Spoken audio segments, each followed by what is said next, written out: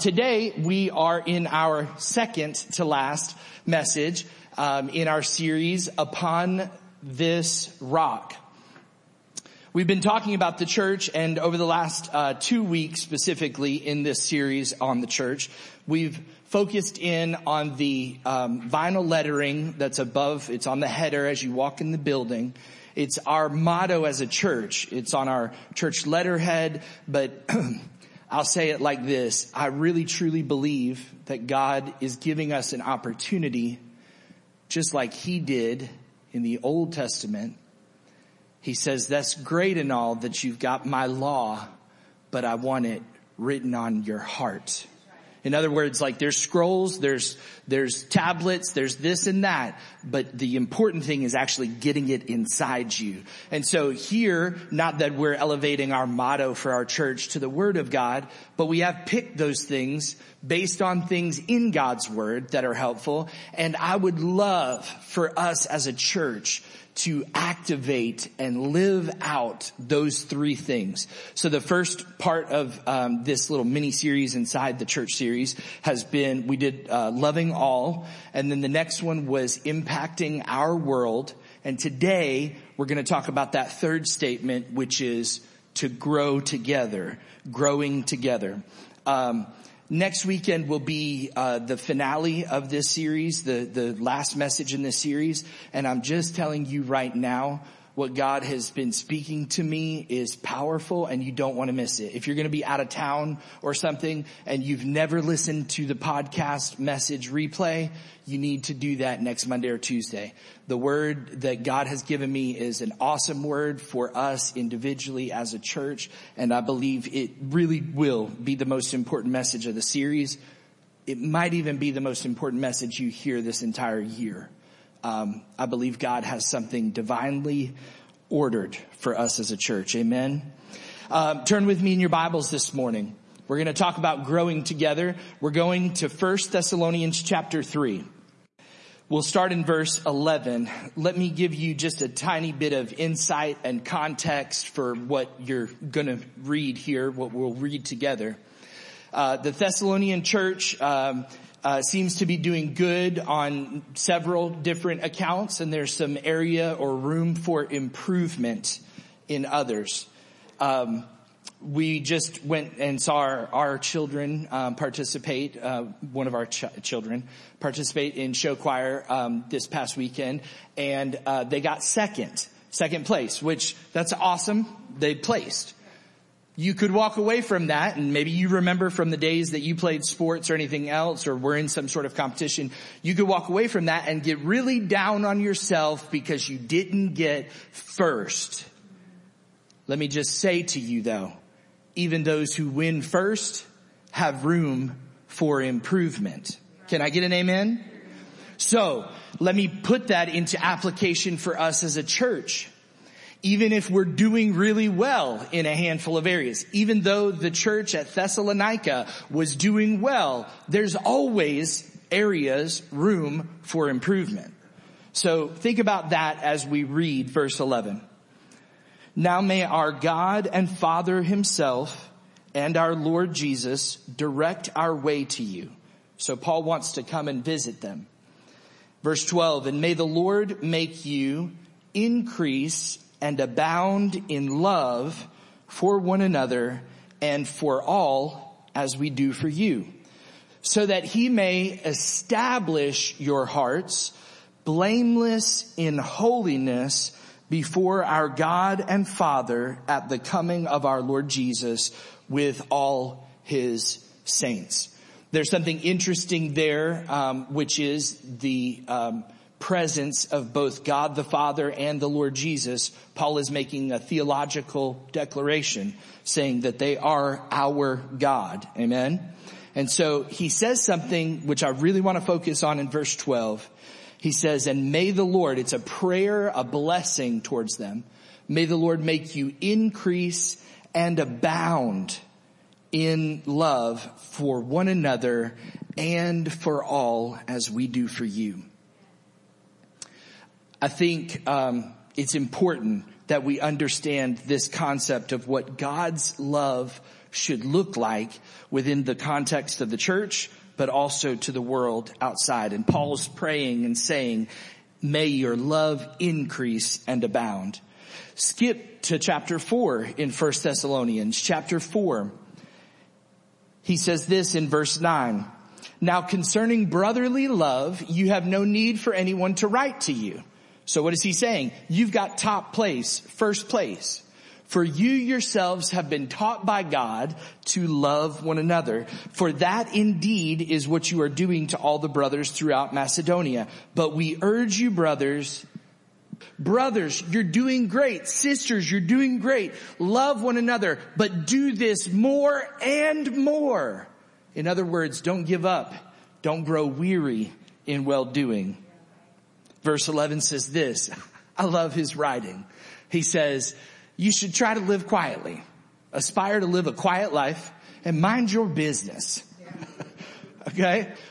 Do something with your hands, profitable. Work with your hands as we instructed you. And then look at what he says in verse 12. So that you may walk properly before outsiders and be dependent on no one. 1 Thessalonians and 2 Thessalonians are wonderful letters that were written, and I think it's important as we look at that today that we talk through what role love plays in growing together. So there are probably a solid dozen spiritual disciplines that the church talks about based on scriptural evidence of things that you're supposed to do as a believer. If I were to say, I'm going to walk through the audience today with a microphone like a talk show host and have you stand and tell me one, I'm sure we'd get at least a dozen. We might even get more than that. I want to give you what I believe and see in scripture are really priorities of a top 5 spiritual disciplines. So if you're taking notes today, write these top 5 spiritual disciplines down. Reading God's word. It is of the utmost importance. It's top of the list. If you want to know God, you must read his word and study it. Amen? I better have one more than one. Amen. If you want to know the God of the Bible, you've just got to read his word. Amen? Then the second one is very important, and that is prayer. The third is worship. You may not be a good singer. You may not be able to carry a tune in a bucket. You may not love every song that gets picked. You may miss some songs that are sentimental to you. But by God, you better not hold back your praise from God. Amen? And you ought to do it. Do it in the car. Do it as you're walking, taking a walk in the neighborhood. Worship the Lord through song, through prayer, through reading. Number 4 is fellowship. That's fellowship with believers. It's been said for many generations, all the ones I've been around for, like many decades, I should say, not generations. I'm not that old. I've been around for a couple decades though.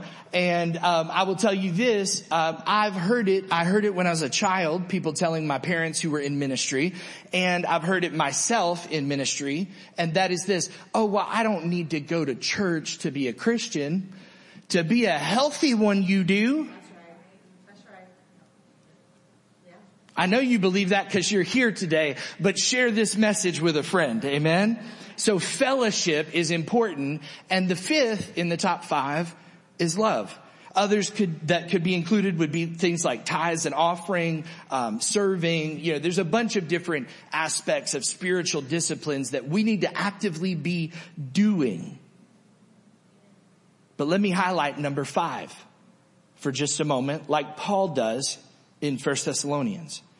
When he says making your love increase and overflow for each other and for everyone else, it is so important.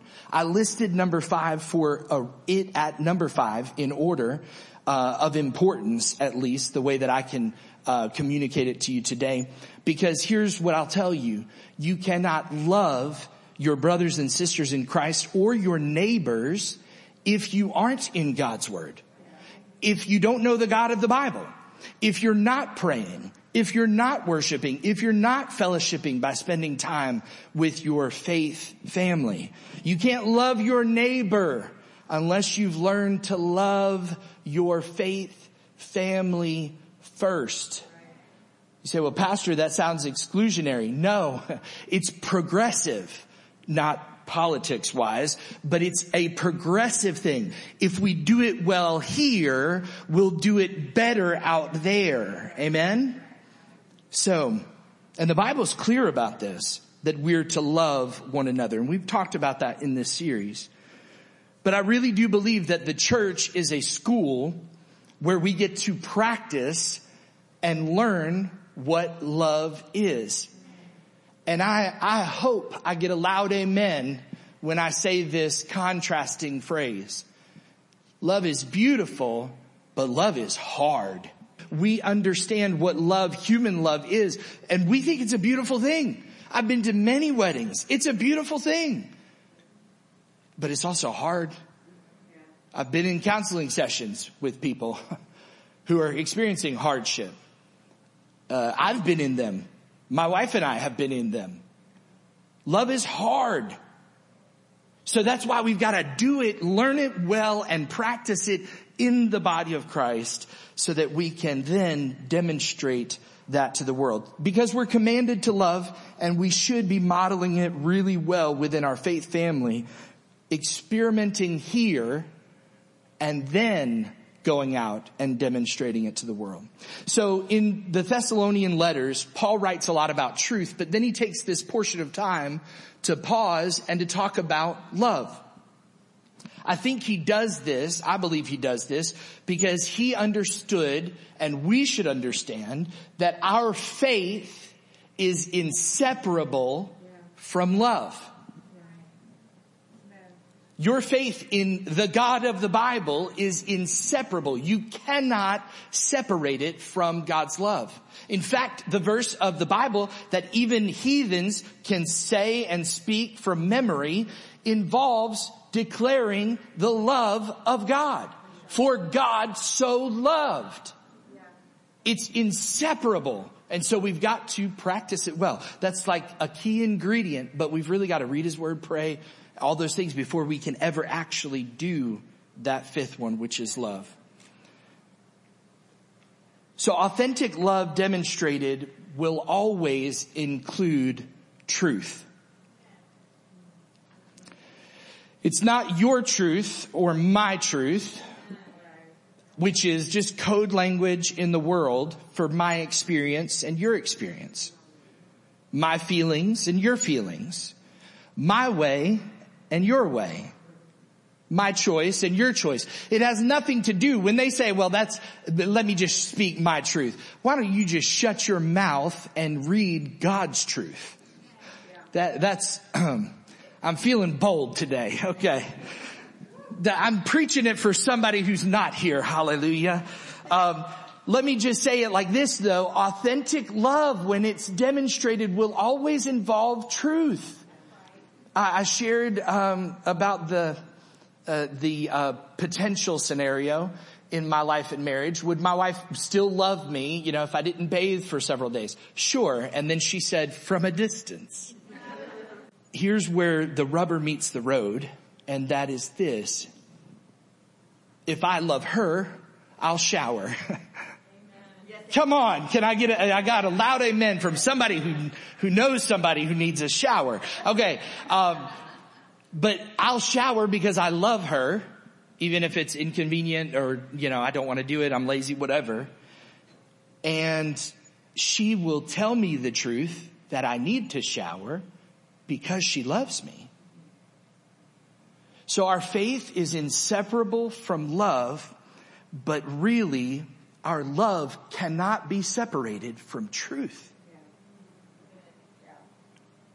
John Stott, he's an amazing character. You should investigate if you're ever into reading things that are written by wonderful people.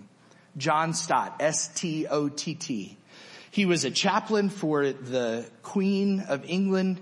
He was a professor. He had so many different varied roles in ministry. He said something that was so profound and truthful. He says about love and truth, he says it this way. Truth is hard if it's not softened by love, and love is soft if it's not strengthened by the truth. Those words are words to live by. Truth is hard if it's not softened by love. I said to somebody the other day, talking about a situation that they're facing, I said, well, do you have a relationship with this person?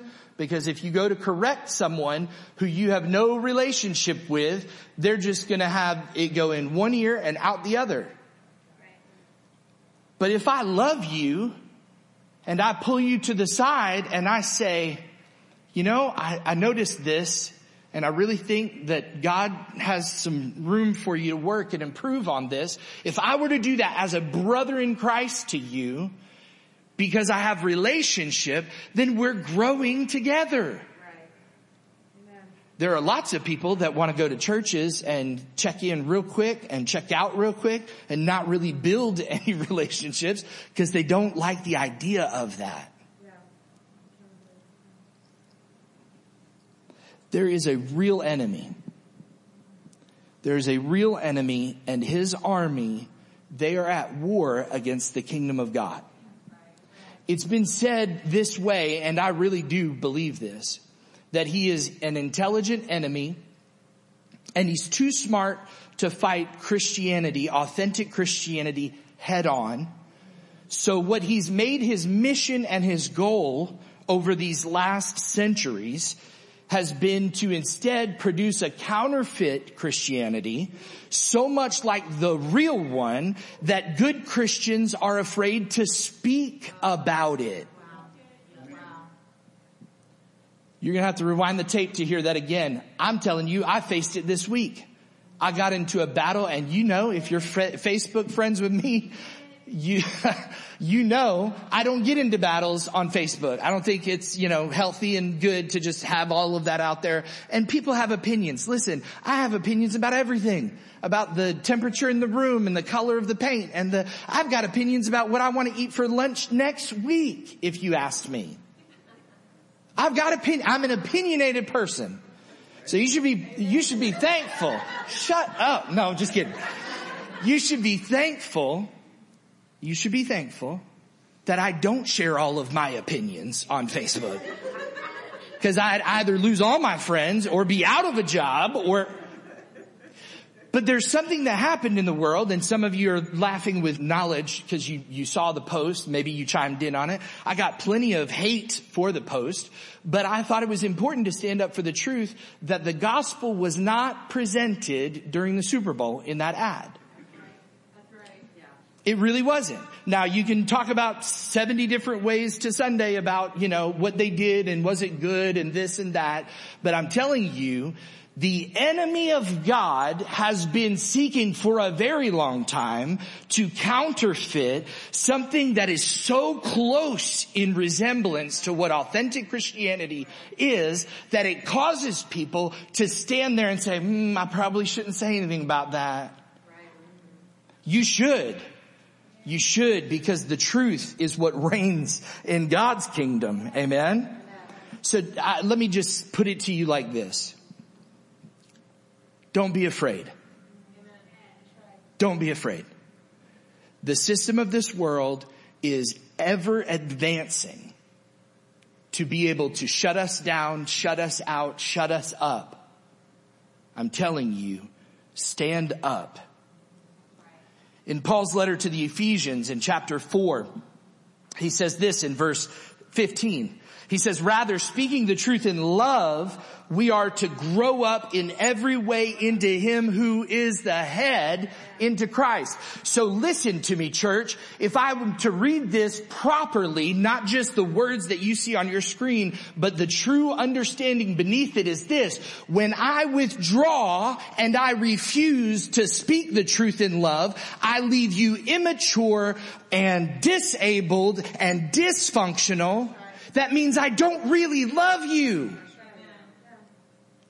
And you don't really love me. Our faith is inseparable from love, and our love is inseparable from truth. Here's my point about this little digression on love, which I think is very important. You have to grow yourself personally before you can grow together with others. I think we think or have thought, maybe you've been guilty of this too, that if I just check in on a Sunday morning, I'll get my dose for the week and I'll be fine. I'm telling you, that is not the way the kingdom of God is set up. The way that he has set it up says he wants your heart, your mind, your activities, your direction in this life. He literally wants everything and some from you. And we have a hard time with that. But you can't grow yourself, or let me say it like this, you can't grow together well unless you are focused on growing yourself personally. And you have to grow together with those in your faith family first. It's great that you want to do some outreach and do something in the community, but you better be top priority. You better have top priority of loving your faith family first. Amen? So let me quickly give you 6 practical ways, besides love, that we can grow together.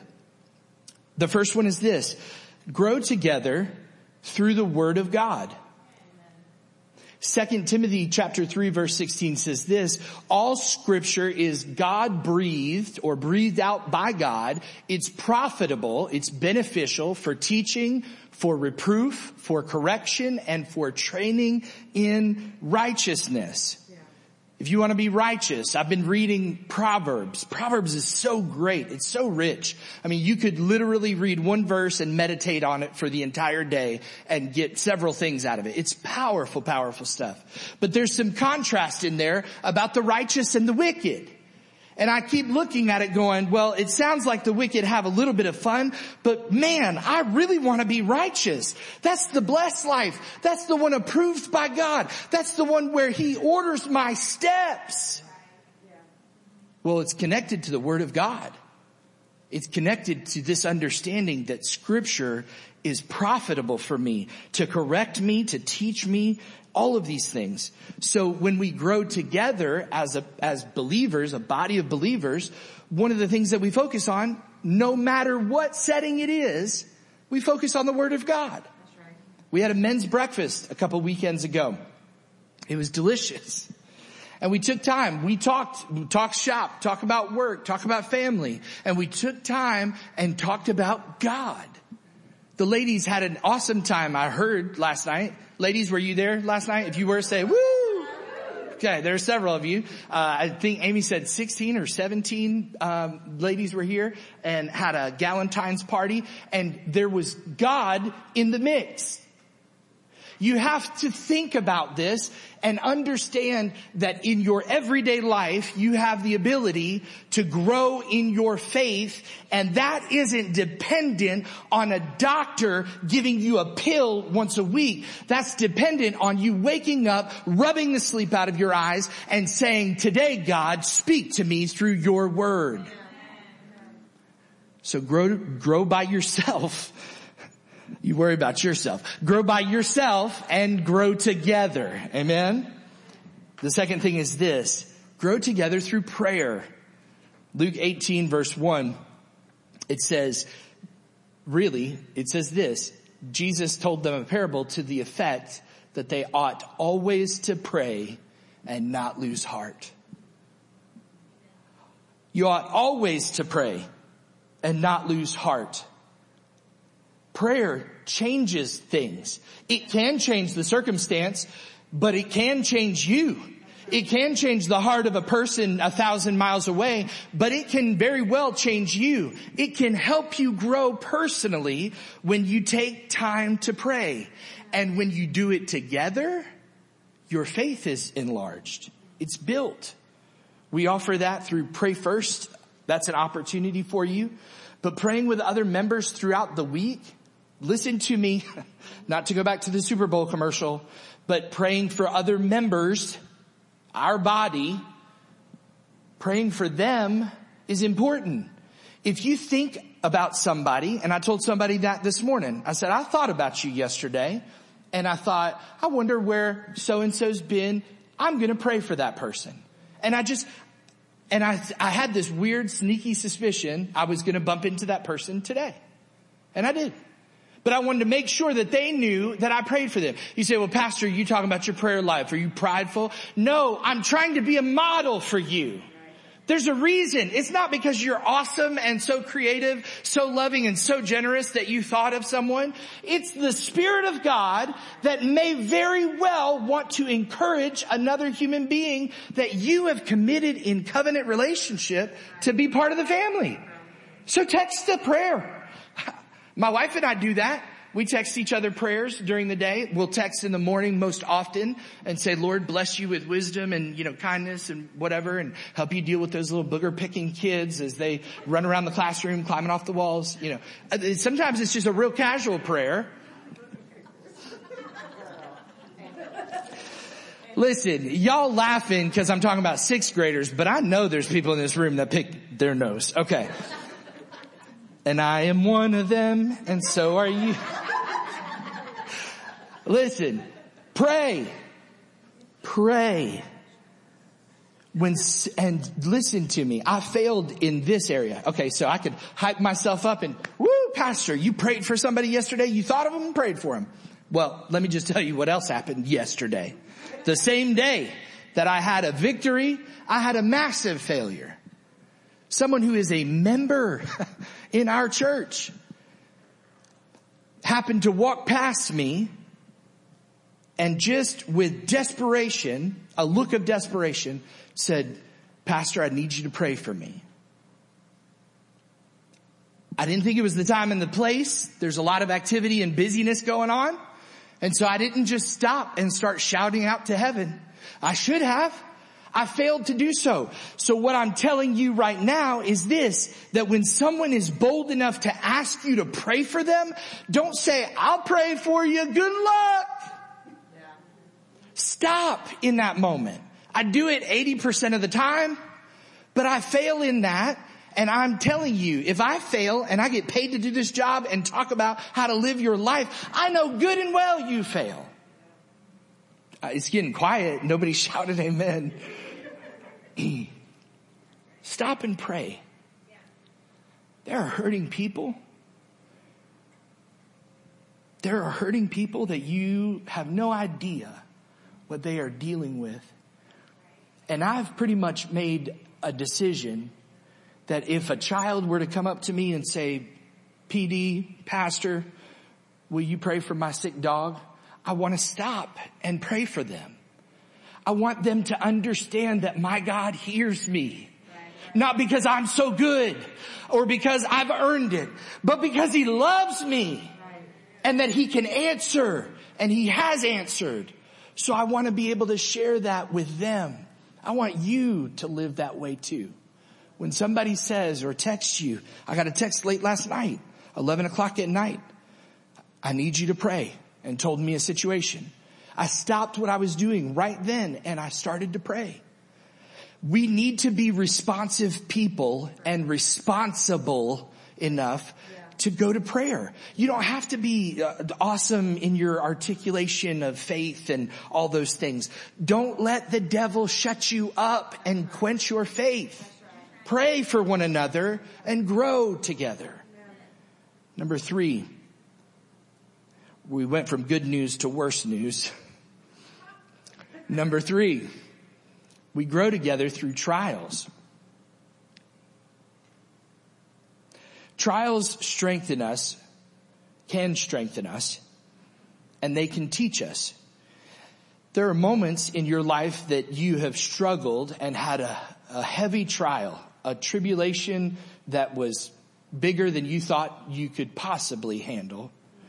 And you looking now back at that can see the hand of God. You can see His provision. You can see how He brought you through. You can recognize that didn't defeat me. God is still on the throne. I am still His child. He loves me. It may not have turned out the exact way that you wanted to, but every trial has the ability to draw you closer to God. Joel Osteen's church, I think it was last weekend, had a shooting in the church building that hit the national news. Services were transitioning. It's a mega church. Think what you want about Joel Osteen. I sure do. But there were people who were transitioning in the service from one to the next. So they were getting in their cars and leaving, and other people were coming. And somebody came in and shot inside of the church. So how's that possible? That's crazy. Where's he pastored? One of them liberal towns? No, Texas. So that church is going to have some hard days to try to walk through the trial of what that looks like. Loss of life in the very building that you worship God is satanic. So I think to myself about potential for disaster. We pastored in Hawaii, and I'll never forget, young, you talk about green, newbie, not knowing much about anything. And we're a few months into pastoring, our first pastorate, and a wildfire broke out on the hillside that connected us and the high school. Our properties touched. Dry brush everywhere. And so much so that the helicopters were landing in our parking lot, the church parking lot, and the street. And they were flying to the ocean 1.5 miles away, scooping up water in gigantic buckets. The helicopter swooped in, pulled the water up, and then went and dumped it. I'll never forget. I thought to myself, I'm standing there in the parking lot looking at the fire as it's growing, and the wind is pushing it further closer to the building. And I thought, God, I can't handle this. I've only been here a little while. I do not know what to do. I will not know how to help these people if this trial comes right now. Lord, please. That was the desperation of my prayer. I didn't pray for the building. I didn't pray for anything else. I just said, God, I can't do this. And you know what? God was good. And those firemen helped. And we didn't have any damage to the building. But I imagine going through something like that would be considered a trial. You think about what you can experience as a church. The health deterioration or death of a leader or a pillar in the church. Pastoral transitions when another pastor gets hired on or one retires or leaves and exits. There's a lot of different things that are trials in the life of the church. But listen, you experiencing a personal trial means that we experience it too. When my wife and I experienced a miscarriage, you were there, showing us the love of Jesus. We didn't know what to expect. We had never expected that. We never anticipated it. It happened after 2 healthy children were born and raising them. We had no ideas. And the people of God got us through. And you didn't just do it for us. There are other testimonies, but I won't say those because they're private for your own sake. But there are other testimonies in the body of Christ that you've gone through trials, and the Church of Jesus Christ has risen to the occasion and assisted and walked with you through the fire. That's what we're here for. And you know what? We grow together when that happens. It's terrible that those things do happen, but when they do, we've got to understand God is still in control. 1 Peter chapter 5 verse 10 says this: after you suffered a little while, the God of all grace, who has called you to his eternal glory in Christ, will himself restore, confirm, strengthen, and establish you. John chapter 16 is awesome. It says this: you will be, in verse 20, it says, you will be sorrowful, but your sorrow will turn to joy. And verse 33 says, Jesus' words, I've said these things to you that in me you may have peace. In the world you will have trouble. You'll have tribulation, but take heart. I've overcome it.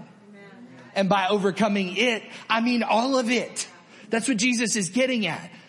So you say, well, Pastor, he doesn't know what a miscarriage is like, or a church on fire, or a shooting, or a this, or a that. Yes, he does. He was in our body, in our humanness, here on this world. He was betrayed. He was by a friend, not a stranger. He walked through this life of temptation and hurt. He understands, and he overcame it. The Bible also says in Revelation that we can overcome by his work on the cross, the blood of Jesus Christ, and by the word of our mouth, our testimony, my testimony that God brought me through that trial. And listen to me, church, if we made it through that, I'll make it through this. That's the point. When the Israelites were walking around the wilderness and they decided to stop and park for a while, when they did that and when God showed up in different areas or different times, what they did was build an altar of remembrance. And every single time that altar of remembrance is mentioned in any place, it says this, so that when anyone passes near here in the future, they'll be able to tell their children, this is where God met me. This is where God brought his people out. This is where God gave victory at Jericho. This is where God, because you've got to remember, the trials you've endured have been hard, but your God is big. Amen. Number 4 is this: grow together through godly examples. God uses human instruments to help us grow. He really does. He truly does. If I said the word iron, I bet 10 of you at least could finish that phrase from the Bible. Iron sharpens iron.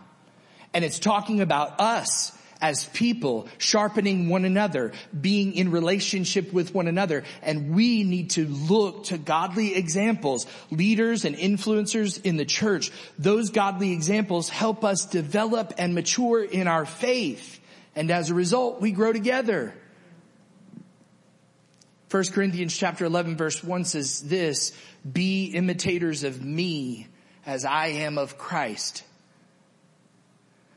I could have said that about myself for the one thing that I did pray for when I felt like I needed to. But I don't want you to imitate my failure of how I didn't pray when I was supposed to. I'm not perfect. You are not perfect. But you should think about it in terms of this. Everyone is watching you. They're watching me. And they should be able to imitate our faith with good results. Amen. Number 5 is this: grow together through fellowship. Fellowship is more than just hanging out. It's great that you go out to lunch or dinner with your friend, or, two couples, go hang out together, or you bring your kids over and play with my kids and we have time together. That's good and wonderful, and we want that. I'm not downing that at all. I'm also not saying that every time you get together in some way or atmosphere or environment that it has to only be about God. But I'm telling you that the focus of our fellowshipping is to love one another and to exalt God. Amen? So be bold. They're your brother in Christ, your sister in Christ. Ask and say, how's your relationship with God going these days? Be vulnerable. Maybe you ask that question and you end up saying, mine's not all the best it could be. Really need some prayer. I'm struggling with my fill in the blank. Finance, career, person in your house, whatever it is. Have that moment of connection where you are fellowshipping but yet exalting Jesus. What has God been showing you lately? What's he been speaking to you? That kind of approach will put a spotlight, for one. It'll put a spotlight on the person, but it also gets turned around back to you. Because conversationally, you have to then entertain that conversation and say, well, I haven't really heard from him all that much lately. I've been reading, but I feel like I'm a little bit further away than I should be. That is how you grow. That's how you grow. Let me give you a warning thought though. I'm going to shoot this and I don't care who it hits. And that is this: don't let your time together be a whine about your wife session or a husband hating session. Don't let it just be a venting session. Okay. That's a lot of shotgun fodder that's out there right now. Just don't let it be a venting session. Let it be productive. Listen, if somebody is venting to me and maybe they didn't open up with the, hey, what's God speaking to you and that kind of thing, and maybe I don't know the verse that I need to call to mind, thank God for these things. Sometimes I can say, you know what? I think there is a verse about this. Let me just look this up and just very quickly turn it to a moment of fellowshipping that exalts Jesus. That doesn't make you weird or kooky. It doesn't make you some kind of a nut job, religious nut job. What it makes you is a Christian. So grow together, but don't hang out with those who bash their spouse and their family. Don't make a habit of that, because you will find yourself doing the very same thing. Missionary dating doesn't work. Missionary friendships often don't either. Hebrews chapter 10 says about growing together in fellowship. It says this, let us consider how to stir up one another to love and good works, not neglecting to meet together as some are in the habit of doing, but encouraging one another, and all the more as you see the day drawing near. That means we should be hanging out a whole lot, because Jesus is coming back. I'm holier when I hang out with you, because I'm sharpened by you, because we're talking about Jesus, because we're investing in ministry or time and thought about how to reach others. We are doing things that help us grow together. And the sixth one is this: grow together through serving in the house.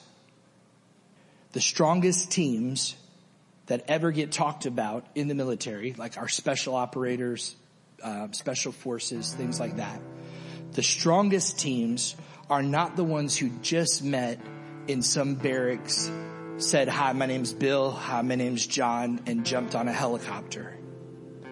The strongest teams are those who've actually committed to serve together, and they found themselves in the trenches somewhere, and there's been a firefight, and they've gone through trials together, and yet they still wake up the next day by God's grace and choose to serve again. That makes a strong team. And I thought about that in relation to the church, that we grow together when we choose to serve in the house together. If there's an opportunity to serve, put yourself in the spot. Find what you're good at. We'll help you do that.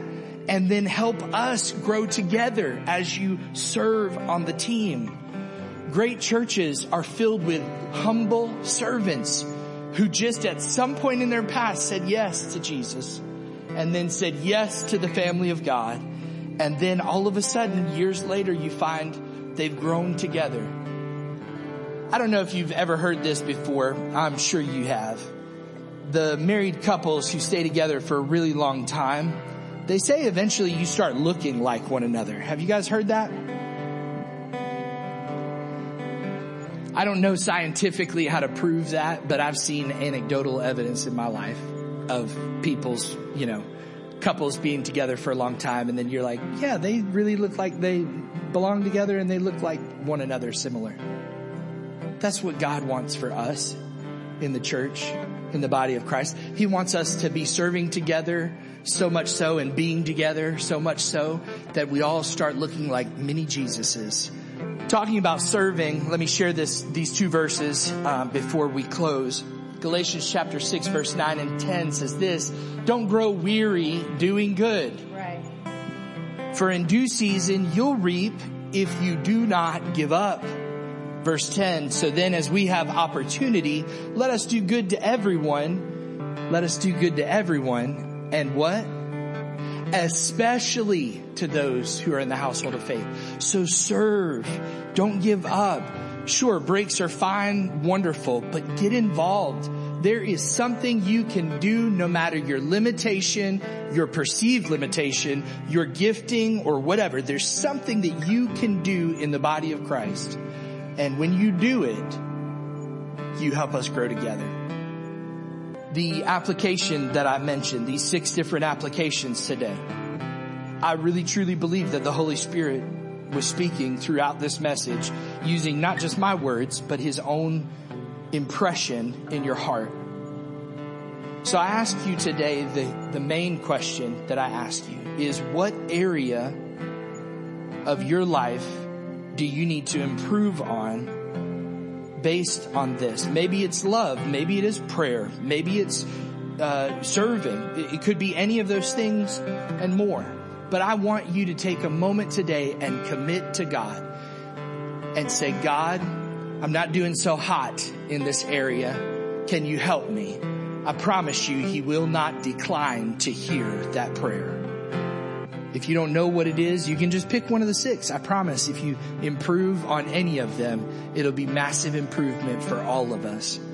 God, I pray that you would help us celebrate church, that you would help us as a church, a faith family, to grow together, Lord, into the character and image of Christ, so that as the day draws near, as it comes closer and closer to the day when you return, I pray that you will find us as the beautiful, spotless bride you want us to be. In the mighty name of Jesus, amen.